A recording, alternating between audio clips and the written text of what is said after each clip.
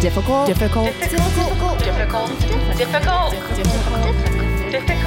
Women. Yo ho ho and a bottle of rum. Have you become a pirate? I'm a Brooklyn pirate since I'm back. You've come to take our booty. We need that booty. I'm gonna take that booty. Oh God, that Brooklyn pirate booty. Don't touch anyone's booty right now. Oh, I won't. It's not safe. I definitely won't. Oh man, it's weird. But welcome back.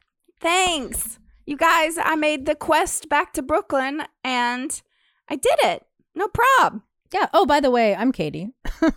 And I'm Marie. And this is the Difficult Women Podcast. Thanks for tuning in. Thank you so much for listening and continuing to listen to us as we go from doing a podcast in the same room together in Brooklyn, how we usually do it. Then I went to Nashville. Katie stayed in Brooklyn, kept podcasting. And now we're back both in Brooklyn, however, still remotely podcasting. Very socially distanced. Socially distancing. I did look, 22-minute drive to you, Katie. You were 22 minutes. That's like kind of long drive. I think there's some traffic right now. I just checked on it. But I bet it's like, 15-minute drive or 10. Or how fast could I ride my bike? I don't know. I'm going to see you this week. Yeah, it'll be great. But we did think, let's hold off. I did come from a hot spot, city, town, fair enough, whatever. So I'm gonna quarantine. Makes me feel better. Yeah. So we'll be you guys. We're gonna be podcasting together in the same room. The truth is, they do not care. What do they care? What do they care? It's the same podcast. We could have told you we were together the whole time.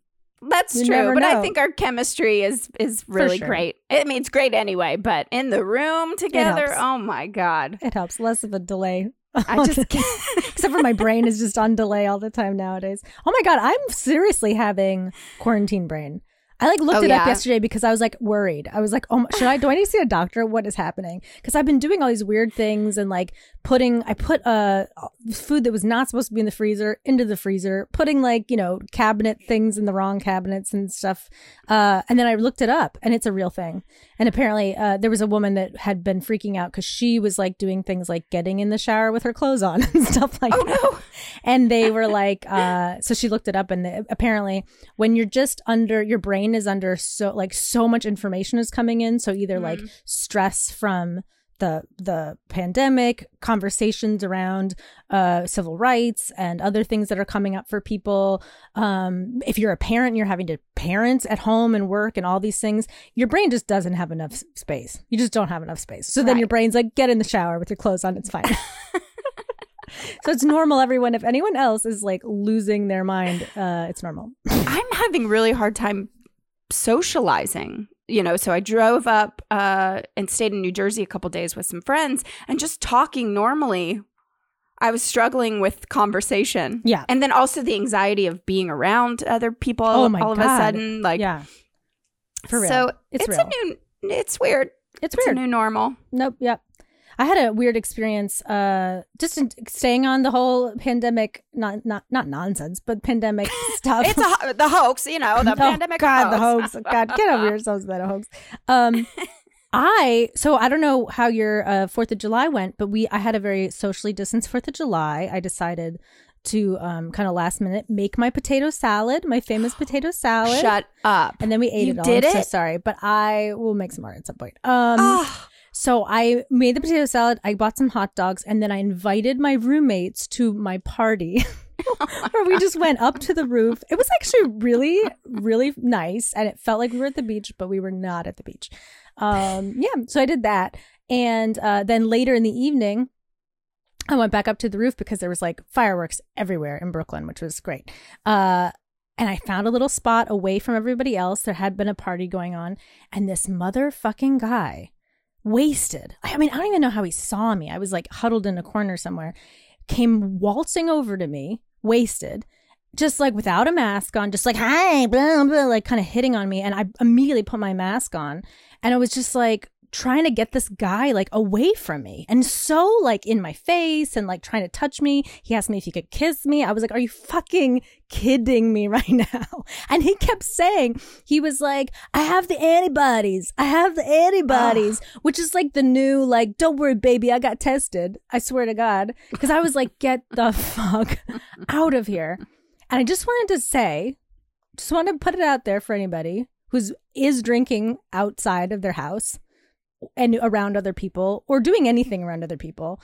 If you want to ask someone something or go up to somebody and you see them frantically putting on their mask as you're like hurtling toward them, put on a mask or turn around and walk away because you are not wanted here.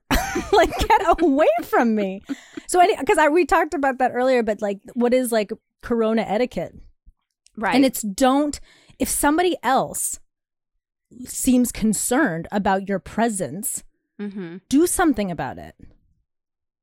I was so annoyed.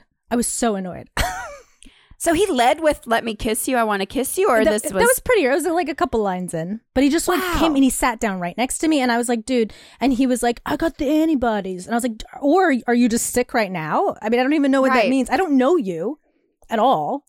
You're just here at this party. And then he was like trying to touch me and I was just like, I don't want to do this. And then I was having a really nice time and I was like, I had to just be like, I gotta go. Oh, that's so sad. It makes me so angry.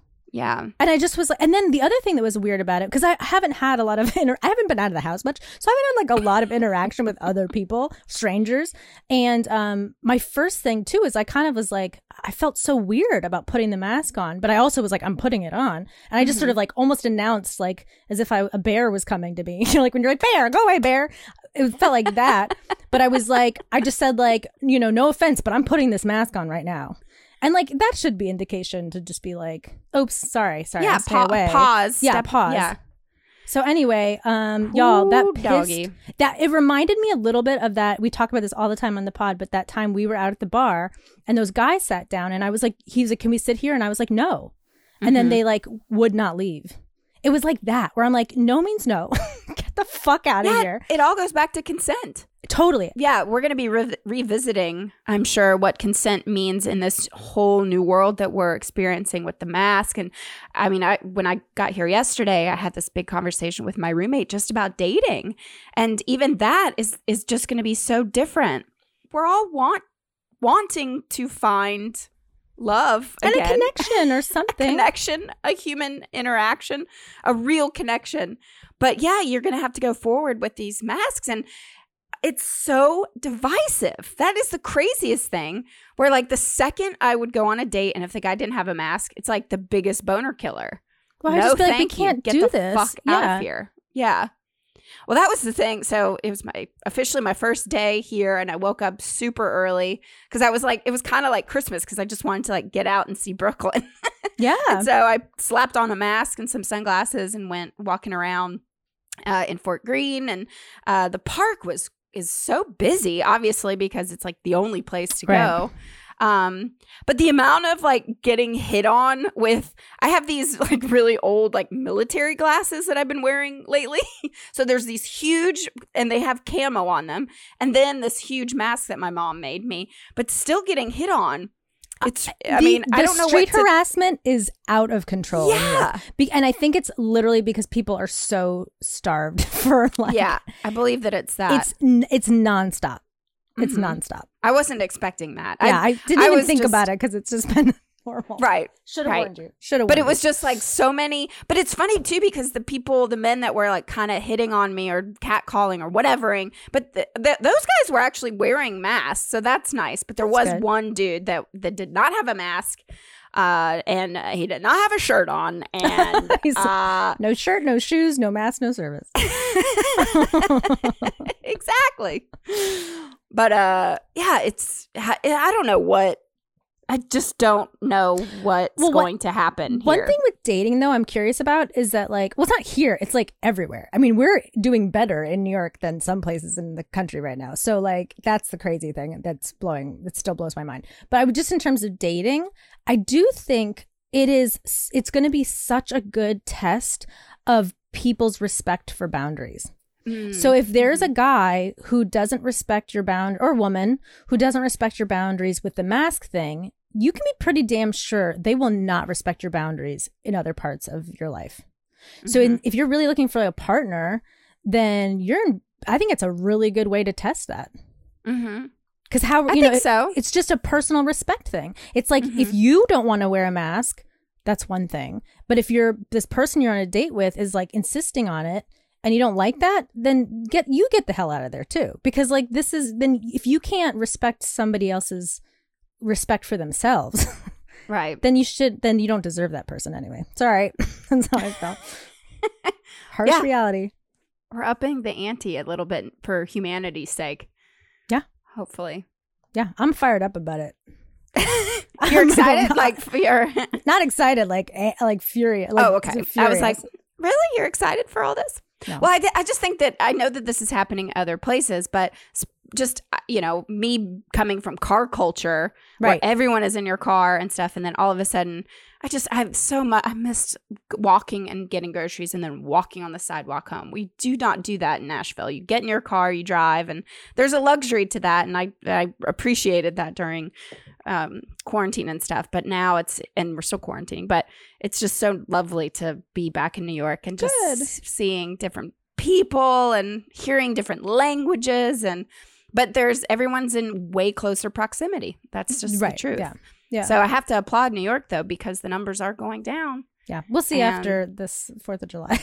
But I know. That's true. That Fire Island stuff makes me furious. Yeah. So anybody that went out to Fire Island this summer, I'm furious at you. Unless you stayed in your house, because I know how Fire Island is. You can stay in your house and stay away from people. It is possible to do that. But I don't think that that's why people go. So I heard of a friend who went to a club this weekend. Yeah, if they were out in those places, I think we should just shut off all of the ferries back and they can just stay. It's wonderful out there. Just stay. Stay with the deer ticks. It's fine. You're going to be great. Anyway, I'm so angry. I know. I feel like this episode also could just be burn it all to the ground part 2.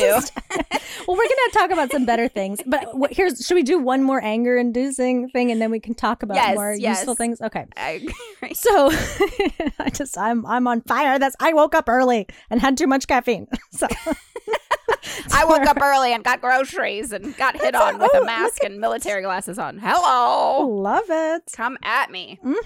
I love it. Okay. So we got one of our favorite things. An email. Oh my God. Somebody is listening to our podcast. Just one. All we need is one listener. Then we're not screaming into the void. So that's great. Okay, so we got this email, and I want to say that this email is from a lovely lady that we did a show with actually a year ago or so. Her name is May Durand. She's an excellent comedian, and you should absolutely check her out. All over the internets. And this story is also, it's related to comedy, but also I think many people might be able to relate. So here is her story. She says, I've just fucked it up already. Okay. All right, here we go. I just have to say I finally got a chance to listen to your podcast about how virginity is a myth, and I cannot tell you how amazing that one was for me. It really hit home for me because I personally bought into this virginity myth due to religion, society, and my parents. This myth has not made life easy for me. When you buy into this lie, it somehow becomes your identity and you feel controlled by it. Short story time. I was doing a podcast with a fellow comedian and sex happened to be the subject. Duh. At this point in my comedy career, no one knew about my virginity and I was mainly judged by my looks because, society. I thought I was among friends, but unbeknownst to me, I was really in the midst of creepy predators. Comedians. Which is very accurate. This particular trash person went as far as making jokes about my virginity, performing it one stage and pointing me out in the back where the other comics stood waiting for their turn to perform. It's one thing when we roast one another, but it's another thing when you're personally trying to hurt me.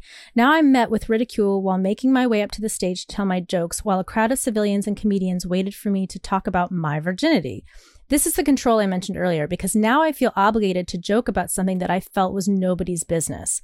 This was also post Black Lives Matter and Me Too, so I felt alone. I was a young Black female that had to keep my composure so I don't end up being the angry Black woman. I had to pretend it didn't affect me because of the other myth that Black people don't have mental illness like depression and get over it. And worst of all, people were recognizing me as the virgin and not by my amazing comedic talent. The straw that broke the camel's back was when the Unmitigated Waste of Space put a contest on the podcast betting people on how I was going to lose my virginity. This put me in an unnecessary danger because, as we all know, guys are creepy. Yeah, not all men, but enough to involve a fucking movement. Most express their feelings with something called rape, and the idea, let alone the thought of losing my virginity like that, was traumatizing. Eventually, I stopped doing the podcast, wrote jokes about it to gain my control back, and it was some of the strongest writing I've done, but I always hated that it was on someone else's time and not my own. I say all this to say, keep up the good work. Thank you, May. This story is so important, I think, within the context of what we talked about in that episode. If you haven't heard it, go back and listen. And also just in terms of boundaries. We were just saying about boundaries, right? Right. But also with this that I take away from is that this creepy, gross scene of boy club comedy that exists. Mm-hmm. And it's just these hacky fucking jokes, and roasting people for no fucking reason, talking about sex and females' bodies, and like the females are always the butt of the joke, and it's not fucking funny. It's just not funny. And I bet if we were in the room, some of these douchebag boys would be laughing, and then I would say, the women probably were horrified at what was happening. And then I have to say, though, then the women might be horrified, but then they're kind of laughing along because we feel like we have to keep up with the Joneses and the boys club kind of thing, Mm-hmm. And that's been a huge disappointment too, an eye-opener. I think it's not totally fair to rail totally all in on these women that have supported some of these men, because I think I get the people sort of function the way that they could to get through society's mm-hmm. systems. But it is disappointing now, especially when some of these women that have been really, really working within that boys club thing and supporting some of these really creepy guys. I need to hear more from them too, mm-hmm. right now. Mm-hmm. Well, I just really appreciate May writing us and trusting us with that story, because like in our episode that we discussed, the label of virginity just needs to, it's nobody's fucking business. Especially a comedy it's not your show. Fucking business. It's especially a comedy show. That is actually like a thing too, on a side note, this is like inside baseball, but like with comics, like when I was dating a comic, we would have a conversation before he would tell a joke about me. You know what I mean? He would be like, is it okay if I tell this story? And that's really the only way to do it, period. Because it's not really your story to tell. And if you have a hot take on it, and you really want to tell it, then you better get consent from somebody. You're not allowed to just go up there and tell other people's stories. That's so fucked up. And I'm good on her for like taking back control of that story and that narrative, and then making art out of it and like putting her voice back into that. But like she said, she's grateful she got that material, but like it wasn't on her terms, and that's not okay, But I'm proud of her for like being able to turn that around. And I just want to give you her Instagram handle. It's May, MAY_Durand, DURAND. So find her. She's great. We love her. So funny. So funny. Yes. And delightful. Oh, you know what also is great? Oh, yeah. Vibrators. Oh, man. Vibrators. Well, now I'm back with all my vibrators. It's so funny. I walked in. I said hello to my sweet cat, who I just abandoned for almost 4 months, who hates me now. Oh, yeah. And actually wrote my name, "I hate you, you fucking cunt," on my bed with poop and throw up. It was lovely. So I said hi to my cat. And then also I revisited, plugged in all my vibrators last night. I felt like there might have been like a little short circuit in Brooklyn. That was what the blackout was, I guess. That was a little brown out there.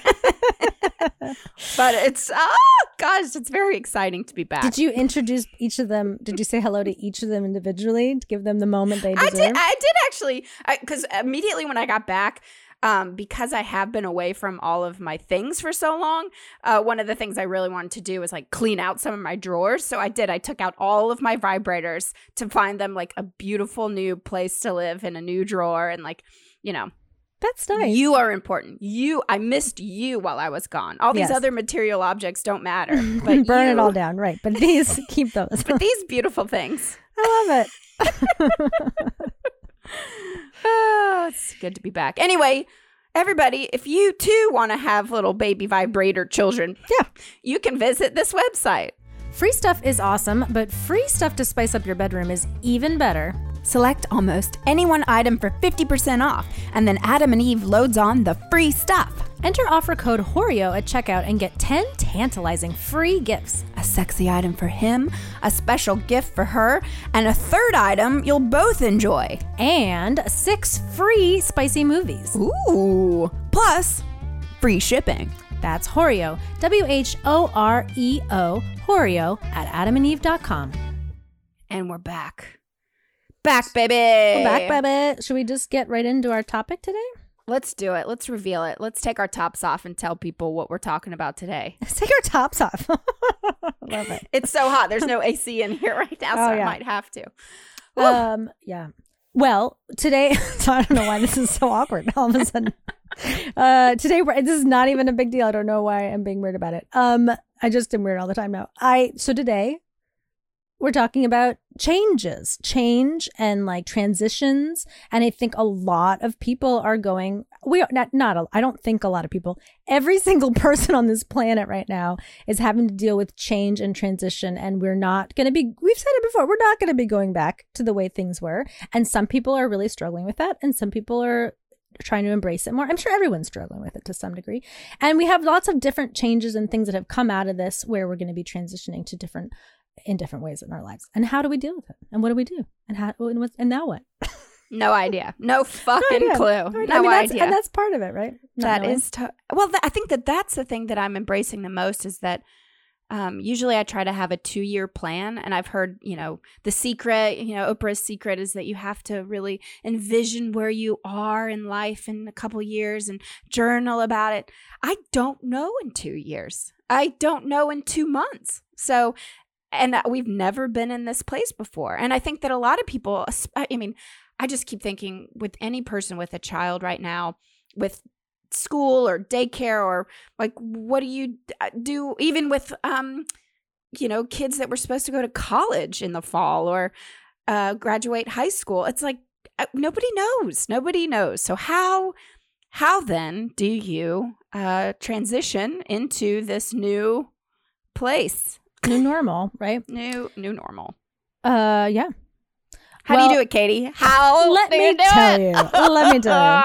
Well, one thing I talk about a lot on here, and I love to like push this notion as much as I just shove it down your throats, but it's the idea of acceptance, right? Mm-hmm. That like I think a really, really big part of going through change, and I think that humans are kind of hardwired to resist change. Like if you think of your animal brain and in a cave by the firewood or whatever. Is that a thing that happened? I don't know. But like those olden days that, change was not necessarily good because you're trying to establish some, you want to know your territory. You want to know where the animals are creeping out from or whatever it is you did back then. I don't know. What do people do? But so like change can be threatening for your brain. So it is a challenge sometimes to be able to just like be okay with things being different or we're moving into a different place. But the change is what allows people to grow. Mm-hmm. It allows people to get, you can either resist it and suffer, or you can reframe it and do something really cool with it. And I think that that's what makes me excited about all this. I know that sounds insane right now that I keep saying that, but like there's days I wake up and I'm like, oh God, we're all doomed. And then there's some days I wake up and I'm like legitimately excited for the future. It's just going to be these like growing pains moving through. Mm-hmm. Well, I've been very guilty of with change and big changes that I just shut down. Right. That's my normal reaction to lots of change. I love changes. I love adventures. But I've also lived in the same apartment for 15 years. Not for fear of something else, but just getting complacent and a little too comfortable, I think. For me, a big change that I'm focusing on right now is just simple as where am I going to live? sort of thing. Right. My roommate is moving out, which is so exciting for her. But now I can't afford this place on my own. So then do I get a stranger to come in, be the roommate? I mean, it's just all these things. But I have to just right now is acceptance, like you said, that change is coming. It's in the air for everybody. And I personally am excited to embrace this new chapter.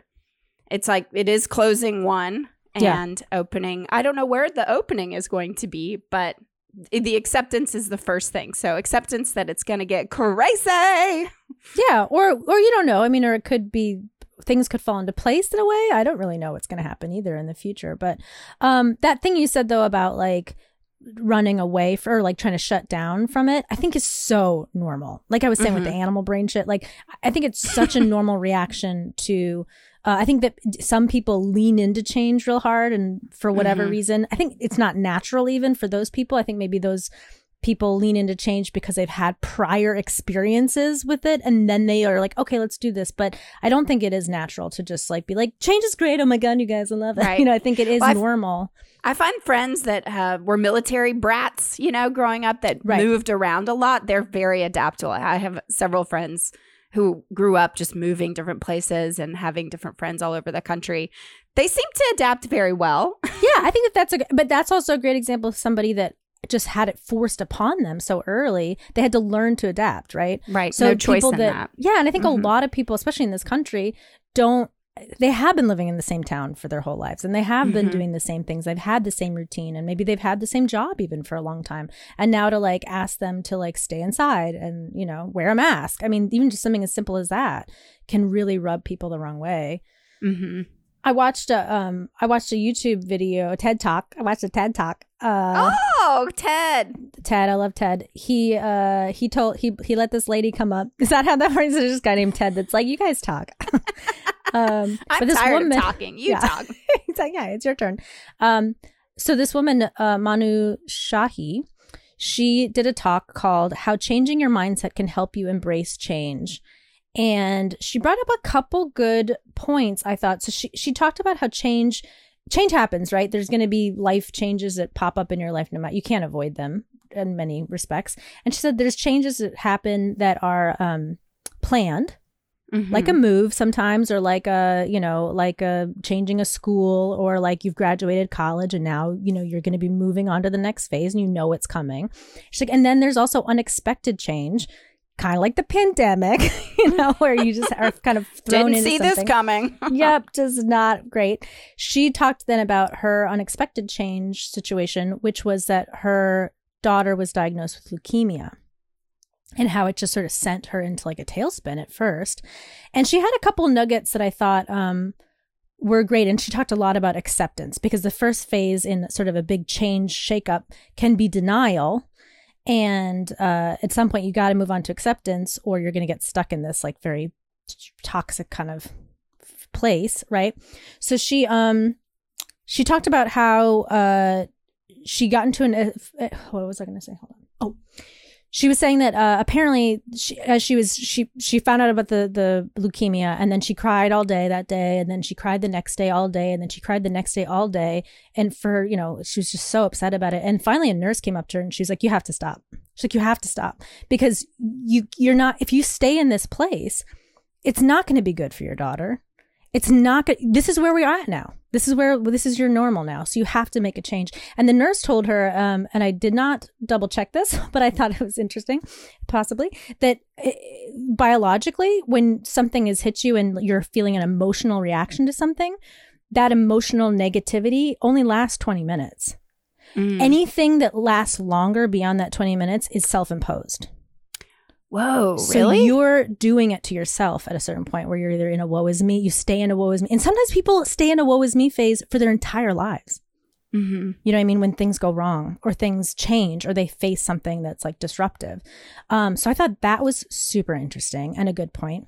And then the other big nugget that I got out of that TED Talk was she was saying, when you have this big shift happen, and I think like, let's think about the pandemic, right? Where people, again, you can like stay in a woe is me, woe is me, woe is me forever if you want. Or you can say like, okay, this is my new normal. and just acknowledge that, have the acceptance of that. And then I thought this was such good advice, but don't compare your current life then to what it was yesterday. There's no point. You're in a new place. Every moment is new. It's a very Zen thing to kind of say, right? To like every minute that passes, we're a new person. We're in a new place. We're doing a new thing, no matter what. So especially with a big change like this. And then also, don't compare yourself to other people either. Right. We always talk about that, but the idea of also not comparing it to your previous life. Right. Because that keeps you in like a state of sadness and denial and stuff. And it doesn't give you an opportunity to look forward. Right. I think I've been very guilty of that, but dwelling on my past life.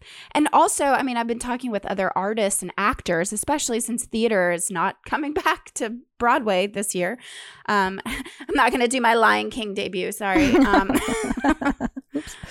But then actually like feeling like we're mourning the death of our lives. I know that sounds very dramatic. No, I don't think it's dramatic. Yeah, but having then a true identity of an actor and then, a performer, and then having this new normal of not being able to do what, we've been dreaming about for so long. And I think that I've been stuck in, for at least with Reform Tours, it's like I've always felt like we're climbing this mountain of success, whatever the fuck that means. But nothing has ever come easy to us as a band or performers. And that's even the reason behind we started the band in the first place, was because we were getting so much like just not booking roles and getting pushback from the industry. And so we just said, fuck it, burn it all down. We're starting our own comedy band.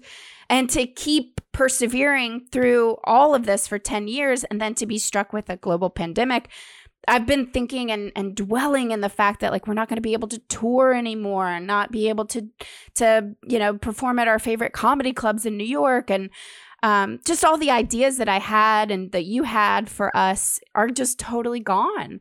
And yeah, I've been sitting and stewing in these like, well, my dreams are gone, so what else do I have now? And that's just such a negative way to think. And so I've that was like last month. And then now this month I'm trying in a new place of just for us, for performers. I've been reading, the New York Times had an awesome article yesterday about how theater in different cities is coming about. And, these drive-in cultures I think is really fascinating. And we talked about that. I mean, I now have a car, so maybe we can drive to cow fields and play for the cows finally, Yeah. But I mean, it's only the times that you sit and dwell in the past that it seems as though it really does nothing good for the future. You really have to, you've always told me that what is it? If you're in the past, you're anxious. And if you're too worried about the future, if you're in the past, you're depressed. If you're in the future, you're anxious. Yeah. So and if you're present, you're present. And then right. And so that's all I personally, and I hope that other people hear this, is just all you can do is take one day at a time.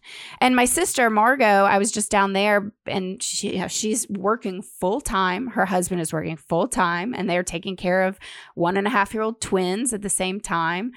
And she said that, if you stop and think about each day, if you try to make each day the best day, then you're doing great. Yeah.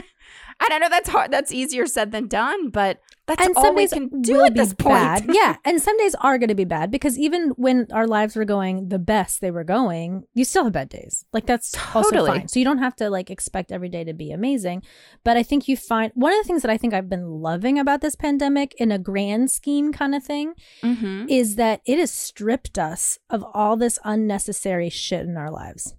All this stuff. And it's also stripped us of some of the necessary shit, right? But it has stripped our lives down to the bare minimum in a lot of respects.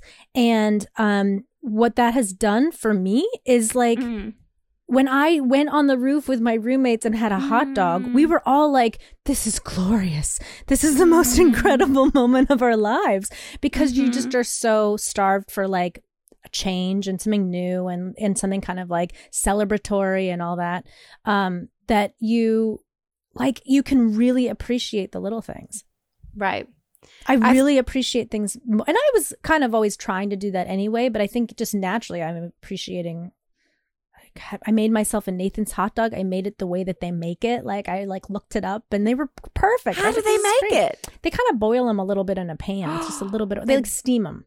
Oh. They were real good. Oh, wow. Yeah. And I bought the Nathan's brand. So anyway, that's shout out to Nathan's hot dogs. But I mean, I don't want to tell you what I ate for the 4th.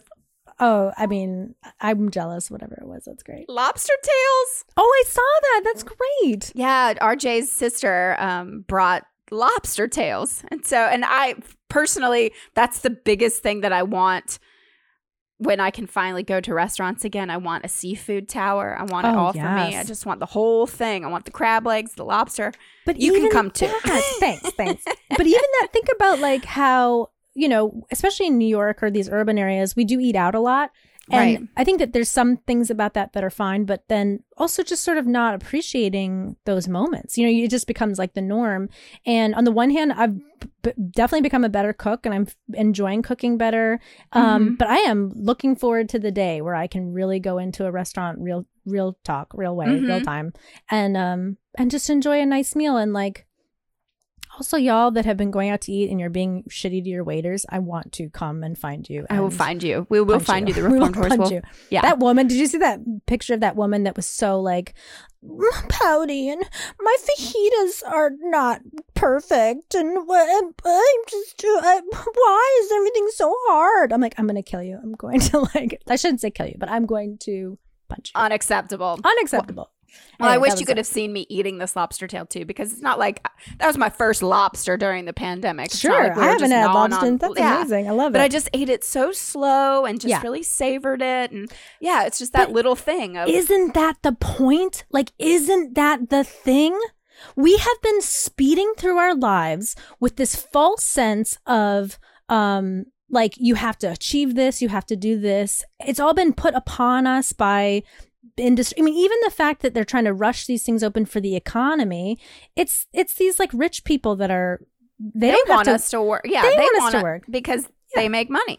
Yeah. And people like work. I mean, it's not, if you have a job you kind of enjoy, then people do like to have something to do. It's not that I don't believe that people don't want to work. I don't think that that's what it is with this. I think people are scared to die. That's why they don't want to go.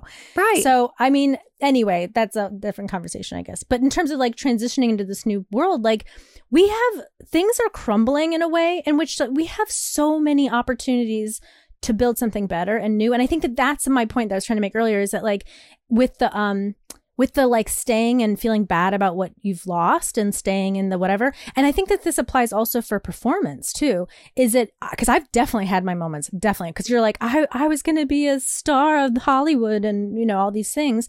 And now what is Hollywood? And is it going to make a comeback? Is there going to be, we don't know. It will eventually, but it will probably look different on the other side of these things. So you can be the kind of person, and she says this in that TED Talk I was talking about. She's like, you can be the kind of person that like looks forward, leans in, and then is open to new opportunities. And that's what she says about the reframing. So in her case, the daughter got over the leukemia, and they were celebrating during their celebration of her like remission or whatever. They get a call from the doctor being like, it's back. So she then had to go through this whole thing again. She's like, I was so depressed. And then finally, she was like, what can we do good in this? Like, what can we do to help the situation? So what she did in their case is that they they did some stuff with the Make-A-Wish Foundation. And so her daughter got to do a Make-A-Wish thing, and her daughter started making art through them, and it was really lovely. She's little, she's like 4 or 5 years old, but they were able to start selling her art, and they made like $200,000 for the Make-A-Wish Foundation. And she said at one point, this little girl who had cancer came up to her after, you know, a couple years of them doing this fundraising, or the year or whatever. This little girl comes up to her, this woman, and says, I named my this is like my teddy bear or something, and I named her after your daughter because she changed, like, she made my life so much better. And then she had that realization of like, you know, so much good can come out of something so terrible if you're willing to reframe the way you look at it, you know. And I just think that that's where we're at right now. I think so much good can come out of this weird situation. And I said it day dot of pandemic, innovation. People are so innovative. Humans are resilient. Humans are, able to do these things. And I think in the film, the theater, the entertainment industry, I've been thinking a lot about this too, when our Burn It Down episode where I was like, fuck the industry, fuck them. But I think there really is more of an opportunity to make our own way in this new world. And I don't exactly know what that looks like yet, but nobody really does. But we can invent it. You know what I mean? Like that's part of it, potentially. There's just a lot of good stuff, I think. But transitions are hard. Right. Because we're stuck in our ways. But yeah, we just have to embrace them. I did find a psychotherapist actually online, Richard B. Jolson. Dick. He Good has, old Dick. Good old Dick. Good old Dick Jolson. Sorry, that's mean. But he has an article that he published, Managing Difficult Life Transitions. And he has some coping skills. Like you said, focus on the positive stuff. Accept change is normal part of life. Identify, and I think that this is what I'm focusing on right now, is identify your values and life goals. So it's funny because I just hung out with my sister and her babies. Before going into it, I was like, oh, my life goal will definitely, I'll be wanting a child soon. After hanging out with the twins, I'm good again. I don't need a child. It's so hard. I don't know how moms and dads do it, but it's so awesome. I love kids. And probably tomorrow I'm going to want children again. But I think that it's important right now while we're all sitting at home kind of focusing on your values and your life goals. And then so when you go back out to dating, you can actually, be proud and say to that partner that you're dating or, getting to know that actually I really do want this for myself and know it full-heartedly. I think that's exciting. Learn to express your feelings. That's another thing. We tend to hold everything back. It's better to let your feelings roar, because if not, you're just pent up aggression, and then all of a sudden you burn it all down. And don't know why. Can I piggyback on that real quick? Is it similarly to what I was saying earlier about my memory loss shit that's going on? This is not to undermine the fact that we are in a traumatic situation. This is trauma that we're going through, collectively, whether or not you're fully aware of it. And I think big transitions are always a little bit traumatic. That's always going to be. So I think it is really important to try to stay in touch with your feelings and stuff during this. And if you are mourning a little bit, go through the stages of mourning. You know what I mean? You're allowed to mourn a little bit too. It's just that make sure you're not staying there for the rest of your life, because that won't be worth it. Okay, sorry. Continue. Oh, no, that's good. That's good advice. He also says, don't be in a rush. When life is disrupted, it takes time to adjust to the new reality. Expect to feel uncomfortable during the transitions and let go of your old ways of doing things. I think this is a good piece of advice. Stay sober, actually. He suggests, I don't know about you, but at the beginning of all this, I was drinking a lot. That was another thing that she said, too, in the TED Talk that I saw. She said that a lot of times, again, people will sometimes just lean into the change and really be able to run with it. And then a lot of times people are super avoidant, and a lot of the avoidance can manifest in alcohol abuse and drug abuse. And then also just disappearing. In this case, you can't really disappear from the pandemic, but you certainly can disappear through drug and alcohol use. And I think that's very common right now too. And it's, as a coping mechanism, it's definitely not the best. I've also been there. I get it. Man. And can I just, and there was one other thing that she had said, and I had just read an article or a blurb about this, that just a side note, sorry, not to man bash, but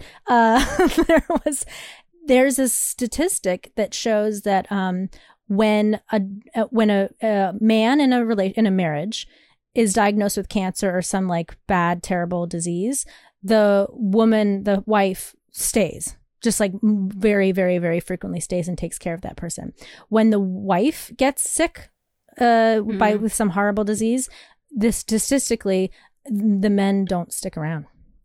You motherfuckers. Yeah, but I think that's an emotional issue. I think that's an issue where we don't take care of our men well enough and allow them to be emotional, so that when shit gets real, they can't handle it.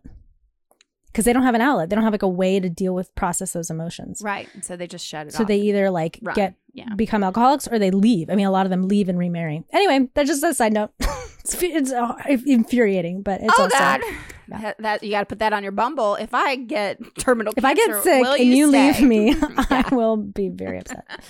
Back to this little list. Let's see. Sorry. Acknowledge what you are leaving behind. Don't drag it out. Just light some sage and call it a day. Mm-hmm. Keep things consistent. Do you have a daily routine that you are doing now? Like, I know that I keep texting you, or have you walked today? Are you trying to walk still? I definitely do. Yeah, there's definitely some little... You've been running. Yeah, and it's nice to have like a touchstone here too. For me, it's been mostly just like, I try to work out every day right now, just to have something to do on, especially those days where you didn't have a lot to do and then you're just like floating through the day. Well, the only consistent thing I was having was happy hour, so I need to. Right. Oh, yeah. So when I was staying with my parents, literally like 5:00, I was like, ding, ding. Except that you may never completely understand what has happened to you. And then the last one is take one step at a time. That's great. Yeah. So I think that, like you said, we're all going through this. Every single person out there right now in every country is dealing with change. And we could shut down and pretend it doesn't exist, but it does. And I like your attitude of embracing it and getting excited for the better future, the better tomorrow. And if you feel like powerless right now, I think, or if you're like, what's going to happen next or what, and you're freaking out, which is normal. Like very you're normal. Talking to me right now, I might start crying. So Marie, but yes, I'm listening. No, but for anybody, I think and you sort of said this, but I think just to even be more specific, what can you do? What steps can you take? What measures do you want to start building toward to make the world better when we get out of this? How about that? I mean, I think that is a very, not only is it just like, oh, I want to make $1,000 an hour. You know what I mean? It's like, okay. What about I want to make $1,000 an hour so that I can, donate it to Leonardo DiCaprio's environmental fund or whatever. I don't know. Or that I start, I think more than money. I think the money thing is just like, we're over. Forget money. Money's over. Money's so passé. But I think more it's just like what maybe you join a community group or you have conversations that you enjoy. You start making YouTube videos about, recycling or whatever. I mean, whatever that it means to you. But I think that having that as a goal will keep you, it'll put you in a more optimistic mind frame. See, this is where my brain isn't working anymore. Mind frame. Yeah. But also that you will be making steps to be making the world better at the end of this. And that makes me feel more optimistic for sure, Mm-hmm. Trying to think of plans like that. Absolutely. And especially this being an election year, I really think everybody should do as much as they can within their community or any kind of outreach you can do. Because now's the time. Yeah. There's I won't go into all this. Maybe we'll talk about it another time. But there's this concept that I just learned about how we've been living in a death economy, which means that like our economy is very short-sighted and it's been all about short-term gains. And it only tears apart the world that we're living in. It only is destructive for everybody, for the workers and also for the environment. And how there's potential to restructure the economy so that we have a life economy where then, even just here's one thought to mull on, what if companies that have all this money pivoted a little bit and started hiring people to fix all the shit they've destroyed? Mm-hmm. People would have jobs. We'd be fixing the planet. The company, you know what I mean? I don't know that the company, there'd be something there, you know what I mean? Like that would make the company look better too. But that's an economy that, like where we clean up the oceans. Right. Clean up the oceans, fix the infrastructure. Fix the infrastructure. American, yeah. Absolutely. So anyway, I'm into a life economy. Let's do it. If an urban planner is listening, I'm so curious to talk to urban planners right now. My roommate who works for the Municipal Art Society here in New York, she was telling me about a new pedestrian bridge they're thinking of building here in New York and how it would be no cars on it. It's a walking and biking bridge. Yeah. And it's like, what other towns need these things? We need to really be focusing. Nashville. Yeah. My friend that just moved, she's an architect, Nashville. just moved out to Nashville, and she's now become really interested in the projects. There's no sidewalks in Nashville. Right. There's because of very racism. By the way. Yeah. They wanted to keep people out, so they didn't want to build them. They voted down a bike path, a bike, what is it? They don't bike want people, lane. Yeah, it's because of racism. So it's enough true of that. racism. Enough of that. Let's build some I got drunk sidewalks. at my dad's birthday party and yelled at the mayor. Don't worry. Was the mayor there?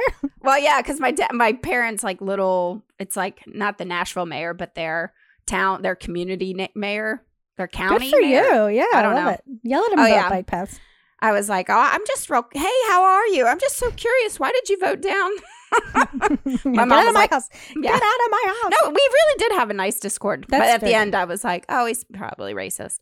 It's probably. But anyway, don't be racist anymore. That's another thing we can work on. Yeah. Perfect. Vote for bike paths. All right. Yeah, sidewalks. Well, we hope everybody is taking care of themselves. Please send us emails about how what changes maybe you're going through and how you're living in the moment and accepting them. And or if you're struggling, what are the things that are what are you struggling with? Because I think that's also a really good conversation to have, because people probably also are relating to that. So we can talk about this more so people don't feel so alone.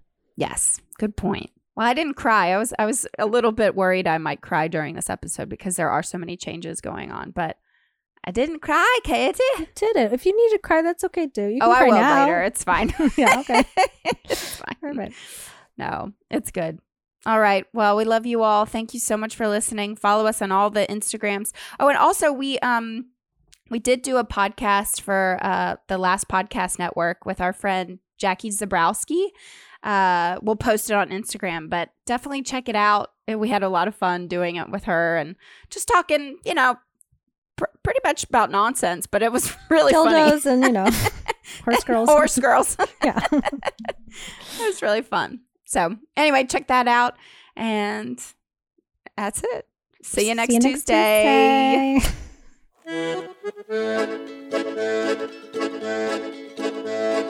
When I was a little girl, my daddy told me, Kate, if you wanna catch a man, you gotta give him lots of space. Play it cool and be a flirt, but just make sure you think. And don't pick up the telephone when you had too much to drink. Don't drum dial when you come home late. Don't call him another inebriated state. Don't text him with a booty call. Don't call and say,